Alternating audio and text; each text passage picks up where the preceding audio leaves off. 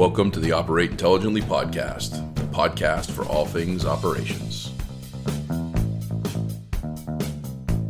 Hello, Operate Intelligently listeners. This is Joshua Peach, and I've got a great guest on today. We're still weathering this COVID-19 challenges, trials, and tribulations that we're all dealing with.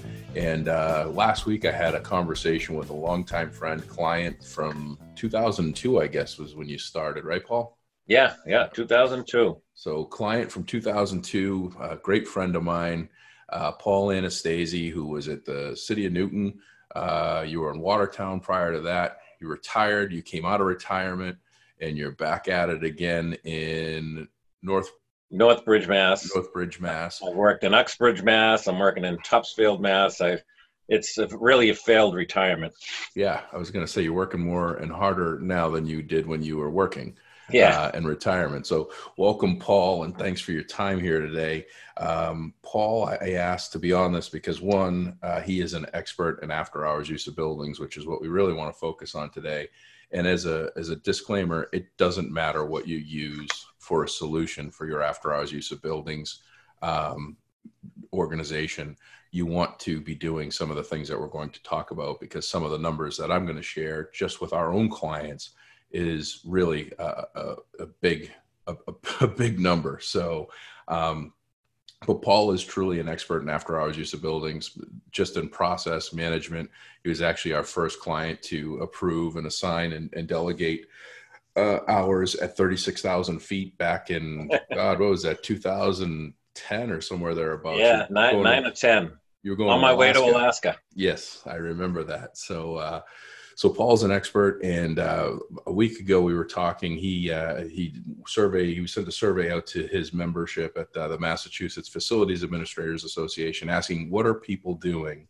How are you managing your bookings, reservations, your fees that you may have charged, or the fees that you're going to charge for your use of buildings?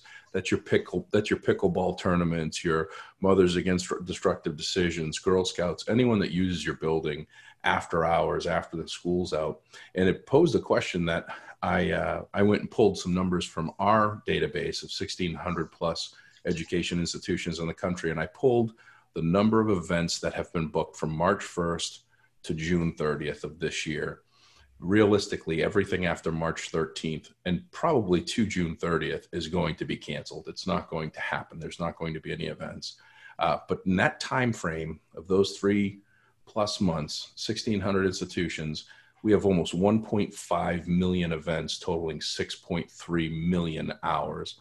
That's a lot of hours of use. That's a lot of events. And if you aren't going and canceling and restructuring those events when you come back and the lights go back on with everybody in the building, it's going to be a huge undertaking. So, Paul, first and foremost, what was some of your findings in your conversations with your membership and the survey that you put out, and what's some of your personal thoughts and feelings? Well, I think what I found most of all is that people aren't thinking about this right now. Mm-hmm.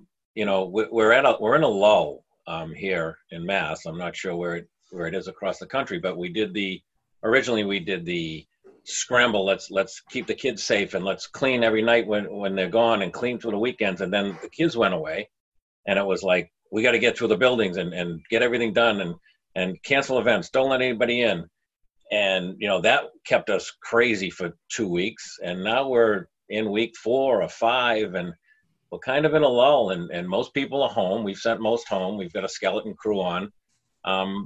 So people are kind of like in this spot where it's like ho hum and not really thinking about what's going to happen when we do turn those lights back on. And it's a good time right now to be thinking about that stuff, because we've got the time to do it. We've got people at home looking for things to do. The phone's not ringing. The people aren't walking into the office asking for, special ed privileges, asking for their lunch programs, asking, for all the things that they typically ask for in a central office. So we have a whole lot of staff at home trying to keep busy, and they do want to keep busy. They're calling looking for things to do. And this is a perfect thing. To the community I'm working in now, we're just launching FS Direct and getting it off the ground. So it's perfect time for this woman that's going to run the project, she's entering her organization, she's entering her schedules, all of the requesters and things like that she can do now, and doesn't have to do it between doing payroll and answering the phone and putting out an HR package to someone that's a new employee. So I'm finding that right now it's a good opportunity to get this stuff done. Yeah. You actually made a great point. You and I were talking before we went live here. And, someone that's been doing this for a long time as myself, I should have thought of this beforehand, but I was just looking at these staggering numbers of events and hours.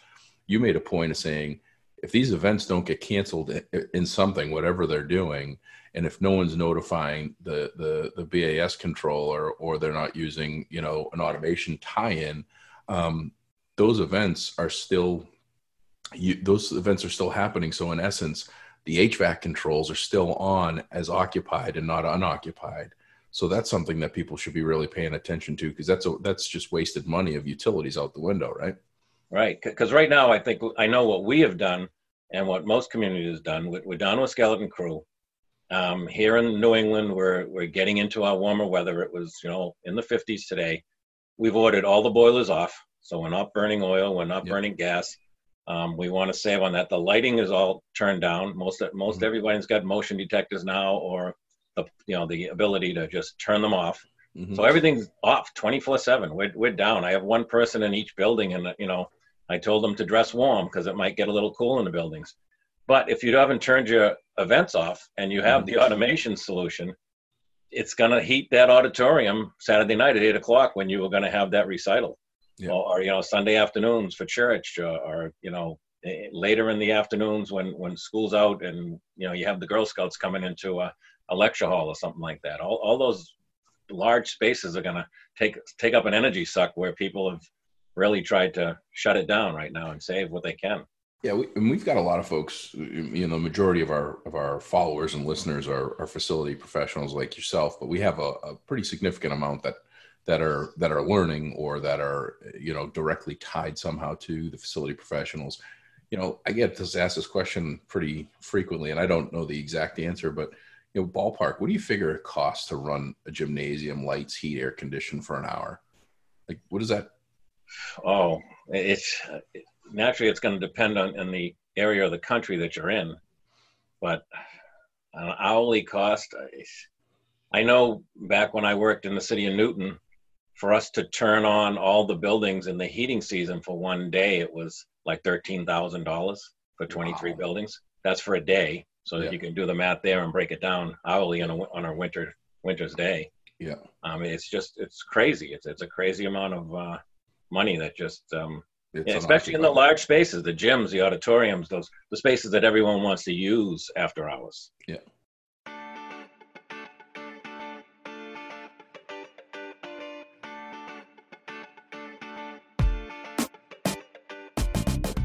With all that's going on in the world, we've decided to cancel our upcoming conference, Dude University. But we're excited to be introducing our first ever virtual Dude University on May 5th and 6th, 2020. Make sure you get on the list for this free 2-day mix of online sessions, including product training, best practice sessions, industry connections, and a live client panel. Register for free online today at university.dudesolutions.com.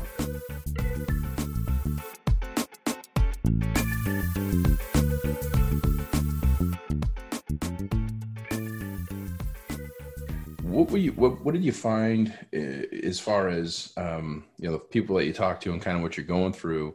What did you find for experience, or what the work that they're doing now with regard to their events? What are they? Is there a standard protocol that you were seeing? Were there any consistencies? Were there any inconsistencies? Some of the questions I asked were, do you reimburse? Can you reimburse? In a public setting, a lot of times you have to keep things within a fiscal year. We're coming to the end of our fiscal years, June 30th. And, what if you had events that were going to run June 15th and 20th, and you're going to invoice after that? How would you get them paid? Or if they're going to be not canceled until June 15th, how do you reimburse them? I found that most people here have a revolving account that their money goes into for using their buildings after hours, which is it's much easier than dealing with the public budget. So you can carry money over from one fiscal year to the next. I'm finding that a lot of people use that revolving account to take care of the spaces that are rented out after hours. So for instance, the revolving account will do the routine maintenance on the fitness equipment in the gym because they have an exercise group that uses it all the time, or the backboards, or the lighting controls in the auditoriums, and the seats and the arms that get broken and things like that. Well, people need to start thinking down the line that they're going to deplete that revolving account. Yeah. And without money coming in, it's not going to be there next year to do it. We're so used to have a constant rollover because buildings, public buildings now, especially schools, they're used 7 days a week. As much time as people can get in them, they can use them. So there's a lot of money coming in from those events.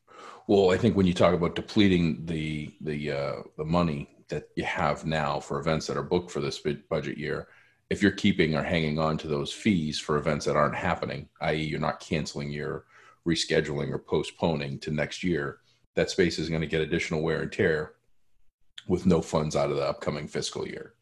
So Correct. So it's something that folks need to really kind of think about and forecast. And that's one thing I just thought of. You're always great with reports and forecasting and being able to tell, within a barometer of how much you're going to rent your space most likely and how much you stand to recover. This is going to be a huge differentiator in that number, because you're going to actually have your rental numbers probably go higher, but your income or revenue generated be lower because you have funds being held from this year, which people probably need to be a little bit more aware of as well. Right. But most of the regulars will, give them a credit into next year's use because they come back year after year. The one-off people, you'll see people getting checks back and refunds. But most of the the youth groups, the youth soccers, the youth baseballs. But those will probably just be canceled until next year. They're not going to. They'll be canceled until next year. So that money's not going to come in, and you're going to have them still come in next year. And there's a gap of time missing there that income wasn't coming in, and some refunds went out, but now we're giving back the facility without income coming in anymore. So you guys are in a unique situation where your staff has something to do and they're actually setting up the system and doing that, which I think that if anyone's in that world where they really want to get a handle on things, they want to evaluate what they're using and do something. What would you say would be the top 3 or 4 things for someone to do just with their existing process or system right now? Like I'm a school, Anytown USA. My staff's gone 5 weeks ago. We've had to reestablish and try to figure out our new normal. This may or may not be on the radar screen. What should someone do right now? What should be the things they should address and how? Well, I think it was interesting when I sent out the survey and got the answers back.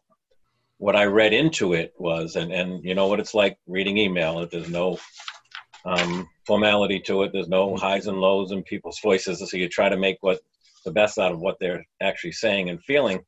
They were reporting what they typically do. They refund money. They credit into next year. They will stop their bookings, but no one really said we've done that. So I thought that was interesting. They told me what the process is, but no one said we have done this. Right. So I think to start out right off the bat, I would cancel anything that you are 100% sure will be canceled. Stop that event, stop the clock ticking, and that'll shut down our automation and all that stuff. People have time now. I would invoice what can be invoiced. We're not in the buildings, but business is still going on. In schools, people are still getting paid. The business office is still running. Checks are still getting sent out. So most organizations are running their business stuff from home. So, or even going into the office, when they can to do it. So I would get invoices out and get people up to date. Now's the time to do all that upkeep that we're always trying to play catch up on. And then It was a real interesting reply to the question I asked was, what do you think would be a realistic time that we're going to reopen? And that was all over the map. But some people said we're canceling everything for the rest of the school year. Some said we're going by what the governor says, and here the governor said May 4th, I think, right now. We're waiting for that to be updated. Most people think it's going to go later in May or maybe even into June 1st. And I know I've heard on the news that some states have even canceled their school year. So I think if you have a definite decision by your administration, I'd get everything canceled and get everything up to date to that date. Right. And then start planning on, what's next? How are we going to bring people back? Are we going to have summer programs? My personal opinion is I think when we do get back and they tell us, flip the switch and let's go, that schools are probably going to be used for school events just to get started. Right. I think it's going to go back to the old days where schools were used for school. They weren't used for church. They weren't used for funerals and wakes and everything else that everyone's using schools for nowadays. And then it will slowly roll out to where we were before this shutdown. Yeah, well, I think you make a great point. I know in the state of Massachusetts, I know that I think it's the state of Virginia, the state of Oklahoma, there's 3 or 4 states that are canceled through the end of the year. And the assumption would be if classes are canceled, then all events at the buildings are going to be canceled. But you make a good point, like where we are in the state of Massachusetts, it's May 4th. So you should be canceling all your events up to May 4th. There aren't going to be any events in your buildings until then. And then establish a plan for when May 4th hits. What next? What do we do? I'm with you. My belief on this whole thing, and I could be way off, and I'm not that smart. I'm not a doctor. I have no idea about any of that stuff. What I do believe is, even if the schools get back online May 4th and the kids go back in the seats, I think exactly what you're saying. I don't think any after hours use of buildings is going to be permitted. I think there's going to have to be a whole lot more organization. I think that people should be thinking about this whole COVID-19 and understanding who's in your school, because I think after this, there's probably going to be more scrutiny on when someone is diagnosed with something like this. Where were they? Who was in the building? Right now, in many cases, people that don't have an organized process or don't have to share a whole lot of information, they just say, I want the gymnasium Friday night for 3 hours and not put the number of people or have a registration. Someone could go in there with a contagious illness and you wouldn't know, and you might not know what were you doing? You set up a new cleaning for the basketballs and the kickballs and everything, right? To disinfect and sanitize. You might not know to do that, right? So you might just do your standard cleaning and put yourself at risk. So I think that this is going to be at a minimum June 30th, but my suspicion is that business as usual for after hours events and rentals and giving the space to outside communities is probably not going to happen until September.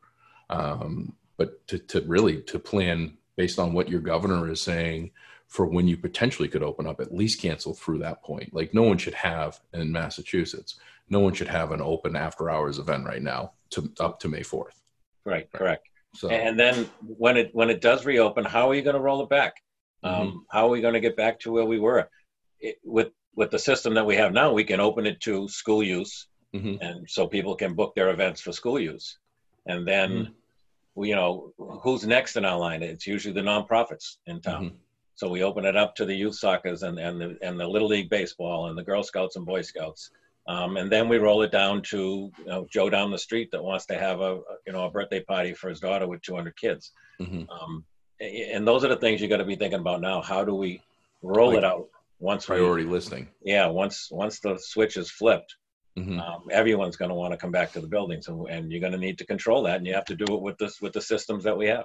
Yeah, no, those are good points. What do you say about all this stuff? You've come out of retirement. Do you want to retire again at this point? I'm amazed that you're keeping it all. You're always just so darn light. You're smiling and handle everything so well. What's some words of wisdom or some advice for some folks that might be struggling out there? Well, I used to say before that when we went into a snowstorm, for instance, or a large storm here, and the teachers were saying one thing, superintendent was trying to think of the best thing for the whole system, And, the facilities people, they're the people that need to keep it together. We don't answer directly to the public, but we're the guys behind the scenes, guys and gals behind the scenes. And I used to say, I live for this. I had no idea that it would ever be to this magnitude. No one does. No one could have predicted this, but I'm looking at it as a big storm. Yep. We're in it, and we have to do what we can to keep going. I mean, we've had 4 or 5 day snowstorms where, day 2, day 3, there's nothing to do. You're in the lull, and that's where we are now. And then when it comes time to reopening the building after a storm, you want to make sure sidewalks are clear and salted and doorways are open and all that stuff. So, I'm always looking to the next step and looking forward. And I can speak for myself. I live for this stuff. Oh yeah, no, and you do a great job at it, and appreciate you for it. I mean, it's everywhere that you go and the people that you touch, whether it's in your district or the association, you do a phenomenal job of keeping that positive light and that mental attitude. And you said snowstorm in 3 or 4 days, and I just got a twitch in my neck because I thought about the polar vortex. That was 27 days. A lot of people forget that. Yep. Every Monday and Tuesday for 5 weeks, school was closed, and we had over 115 inches of snow or something in 27 days. And that was hibernation station. I know I didn't leave anywhere for 27 days. So this is a little bit longer, but you're absolutely right. Just kind of take it as it goes along. So we can't change it. That's for sure. No, we're not going to change it. We just got to ride with it, ride the wave. Adapt, adjust, and retool. That's it. Well, really appreciate your spending a few minutes with us here and giving your insight, and hopefully that some of this podcast will give some folks some ideas and insight, maybe help some of your members with some of the challenges that they're facing. And, we're all in this together and trying to figure out, best practices, kind of like what you said. Hey, we do, but not necessarily we've done or we're doing even. It's kind of like what we've always done, but we need to get to it. And hopefully this is something that gets on people's radar screens. Because like I said, just our 1,600 clients, 3 months of events booked is 1.6 million events. That's a lot of events that need to be addressed and looked at. We do have about 500,000 of those have been canceled so far, but I suspect that a lot more are going to be. And what we want to do is avoid an administrative nightmare when they get back to school. So really appreciate you, my friend. Keep moving the way you're going. Stay safe, and we'll catch you when this is all over, and I'll rent your gymnasium for a pickleball tournament. I'm not even really sure what pickleball is, but that seems to be one of the most popular events that's going on around the country. We'll figure it out. Yeah. We figured out harder than that. Well, it's always a pleasure. Appreciate you. And that'll do it for another episode of Operate Intelligently. We've got a number of additional podcasts coming up for COVID-19 specific best practices to help you listeners and anyone that you might think that could use some help out of this. Please share the podcast with them and give us your feedback. Let us know what you think. And in the meantime, stay safe out there. We'll talk to you soon. Be safe, everyone. Thanks for listening to the Operate Intelligently podcast, produced by Dude Solutions. You can reach us by emailing dspodcast@dudesolutions.com or check us out on the web at dudesolutions.com.